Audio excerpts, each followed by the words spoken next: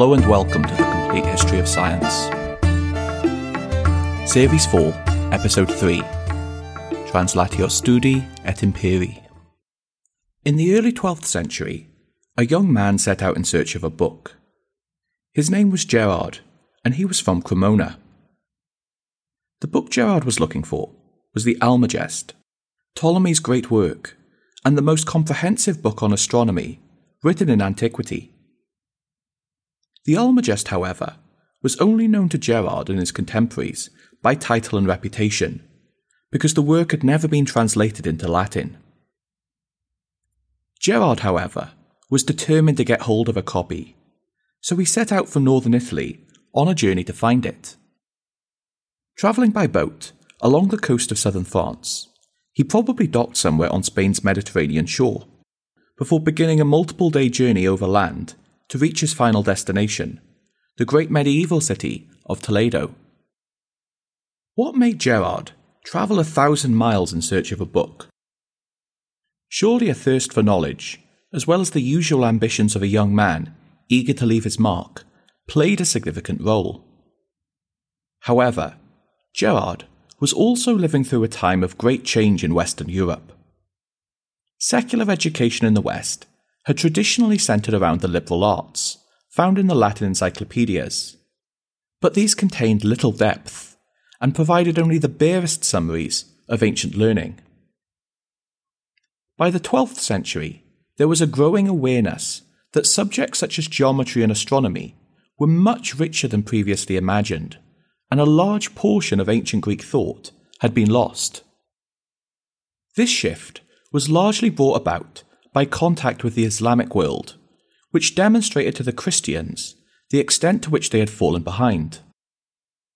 The primary vector through which Europeans came into contact with this new learning was Spain, which had by this point been under Islamic rule for around 400 years. Men such as Gerbert became aware of Arab sophistication as early as the 10th century, and brought back to Christian Europe knowledge of geometry and astronomy. The reconquest of large parts of Islamic territory by Christian rulers hugely accelerated this revival in learning. Alfonso VI of Castile captured Toledo in 1085, and when Gerard arrived some half-century later, he would have found a vibrant, flourishing city. Built upon a hill, the city contained many twisting narrow alleyways, filled with the scent of marzipan, made from almonds growing in the orchards surrounding the city walls. The Muslims, who had ruled Toledo since the mid-8th century, planted these orchards, and the legacy of these Islamic rulers largely gave the city its character. Still, the city was also home to many Jews and Christians, who had lived relatively peacefully here throughout the long centuries of Arab rule, creating a rich mix of culture. Naturally, of most interest to Gerard were the city's many libraries. Arabic book culture far outstripped Latin, and the libraries would have dwarfed those he found at home. By way of comparison, the medieval library at Cluny, the largest in Christian Europe, is said to have held a few hundred books, while the Royal Library in Cordoba, capital of Islamic Spain, supposedly contained over 400,000.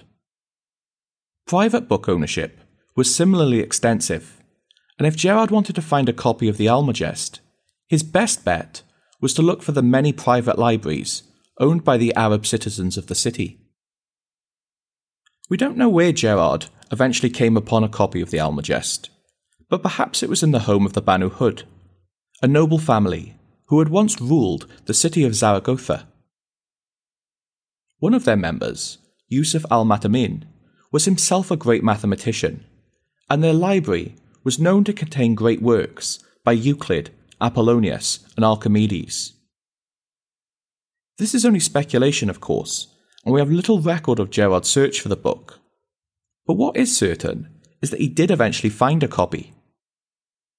Finding the Almagest, of course, would only have been the beginning of Gerard's journey, as his goal was not just to read it, but also to translate it from Arabic into Latin. The main problem with this was that Gerard did not speak Arabic. Fortunately, this may not have been as big a barrier as it may seem, because in Toledo at the time, there were many languages spoken, reflecting the diverse population. Under the Arabs, Arabic had been the language of administration and government, but in the streets, Romance languages derived from Latin and Berber were spoken. A group, known as the Mozarabs, were Christians who had previously adopted Arab customs and had lived in the city while it was under Arab rule. These Mozarabs would have spoken Arabic, but also Latin, the language used in their liturgy. At least initially, Gerard very likely worked alongside these Mozarabs, who taught him the language as he worked through his translation. Quite aside from the language issue, Gerard, upon reading the Almagest, must have quickly realised the difficulty of the task he had set himself. The Almagest is a complex work, requiring advanced mathematical knowledge. In fact, a full understanding of the work is only possible if one has a thorough grasp of geometry. Gerard, then, must have taken a step back, and instead started with a translation of Euclid's Elements, the great ancient book of geometry. This must have been a long and arduous task, but Gerard was tenacious and determined. He had, after all, travelled hundreds of miles to find these works. He eventually completed these translations, and they stand as a testament to this tenacity. His versions of both the Elements and the Almagest are word-for-word translations of the original work. Gerard's view, shared by many of his contemporaries, was that this method of translating was the only way to preserve the meaning of a text without the risk of corruption. They saw any other form of translation as a mark of presumptuousness, because a non-literal translation would become a composition of the translator rather than the original author. This is far from the modern ideal, though we must admit there is a certain logic to the idea. This mindset also proved beneficial as diagrams, essential for understanding the Elements and the Almagest, were faithfully reproduced. Gerard, however, was not finished in Toledo. He stayed in the city for the remainder of his life, making translations from Arabic to Latin. In addition to Ptolemy, he also translated many of the medical works of Galen, and made some of the earliest translations of Aristotle's natural philosophy. Gerard was not the only man making translations at this time. Indeed, Western Europe was in the grip of translation fever. This new European translation movement was focused almost entirely on scientific and mathematical work, with very few translations of literature, for example. The names of these translators, Adelard of Bath, Michael Scott, Burgundio of Pisa, William of Moybeck, Robert of Chester, and of course, Gerard of Cremona, reflect the Europe-wide character of this movement. In the early part of this movement, the majority of these texts were from Arabic, as these were the primary sources available at the time. Gerard, by far the most important translator from Arabic, also translated the original work of Islamic authors. In astronomy, he translated Al-Farghani's Compendium of the Science of the Stars, a simplified and updated version of Ptolemy's Almagest. He also published Thabit's Theory of Trepidation, which would be very important in the development of astronomy in the late medieval age. In medicine, the work of Al-Razi and Ibn Sina would also be translated by Gerard, and would become one of the most important sources of Galenic medicine in medieval Europe. Finally, he also translated the optical work of Al-Haytham and Al-Kindi, which would introduce the subject to the West. In the process of this translation effort, the names of the Islamic scholars would become Latinized. Al-Haytham became Al-Hazen, Ibn Sina, Avicenna, Al-Razi, Rhazes, and Al-Farghani became Al-Farghanas. These Latinized names survive to the present and have only recently been re-evaluated. In all, Gerard is credited with around 80 translations, and a whole school of translation built up around him. By the end of his life, he was the most well-known and esteemed translator in Europe. But this wasn't to last. Renewed contact with the Byzantine Empire, mainly through Sicily, meant that many of the original Greek works became available again. And during the 13th century, a new wave of translation swept over Europe, where translators began to work from the Greek originals. This was motivated by the belief that translations through Arabic had corrupted the meaning of the Greek texts, and there may have been a kernel of truth to this idea. Arabic and Latin have very different grammatic structures, and hence literal translations may not have always captured the intended meaning. Islamic scholars had also frequently expanded and improved upon their Greek forebears, but this was not always appreciated. Some Europeans viewed scientific knowledge as static and unchanging, requiring only that it be recovered and preserved. The new wave of translators was similarly international, but just as Gerard had towered over his contemporaries as the premier translator from Arabic, so William of Moerbeke would as the translator from Greek. Working in the mid-13th century, his work was extensive, translating the medical work of Galen and the Hippocratic Corpus, as well as mathematical treatises by Archimedes and Hero.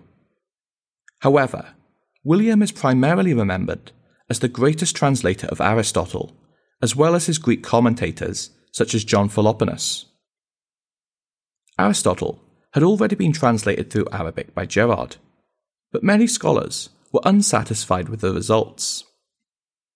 William was supposedly asked to concentrate his attention on Aristotle by the great Catholic philosopher Thomas Aquinas. The task of translating Aristotle's corpus was immense, as Aristotle's writings were not only technically difficult, but also very rough, amounting to little more than lecture notes that he had left his students. William could also not rely on native speakers to help him with the work, so undertook the laborious task of translating word for word almost the entirety of Aristotle's work himself. This would take William 20 years to complete, but ultimately, all of Aristotle's natural philosophy, including his extensive zoology, was translated into Latin. These translations would be widely dispersed, and were usually preferred to the earlier translations from Arabic. The effect that the rediscovery of Aristotle would have on Western Europe is difficult to overstate. Until the 11th century, Aristotle had been remembered purely for his logic, thanks to the translations of Boethius, while his other work was largely unknown. However, as it became available, Aristotle quickly became the centre of European intellectual life. In addition to his natural philosophy, his metaphysics, politics, ethics and aesthetics were devoured by Europeans, hungry for intellectual stimulation. He offered something no other writer could: a complete system of thought, which would impact almost all areas of medieval intellectual life. The new availability of Aristotle's works in the 12th and 13th centuries also coincided with the rise of a new institution, the university. Within this organisation, Aristotle would form a key foundation of the curriculum and would shape the early development of the university. This new burst of intellectual activity would centre around the cities of Bologna, Oxford, but especially Paris. As a new generation of thinkers emerged in the 13th century, virtually all of them would be university educated and would be influenced by this new strain of thought. Aristotle would offer this new generation a model for secular inquiry and arouse a new interest in the natural world. But we'll have to pick this story up again in the future. There'll be a break between this episode and the next, but when I return, we'll delve into the scientific achievements of the Middle Ages, before hopefully the next series proper, which will be on Copernicus. I hope you bear with me. Until next time.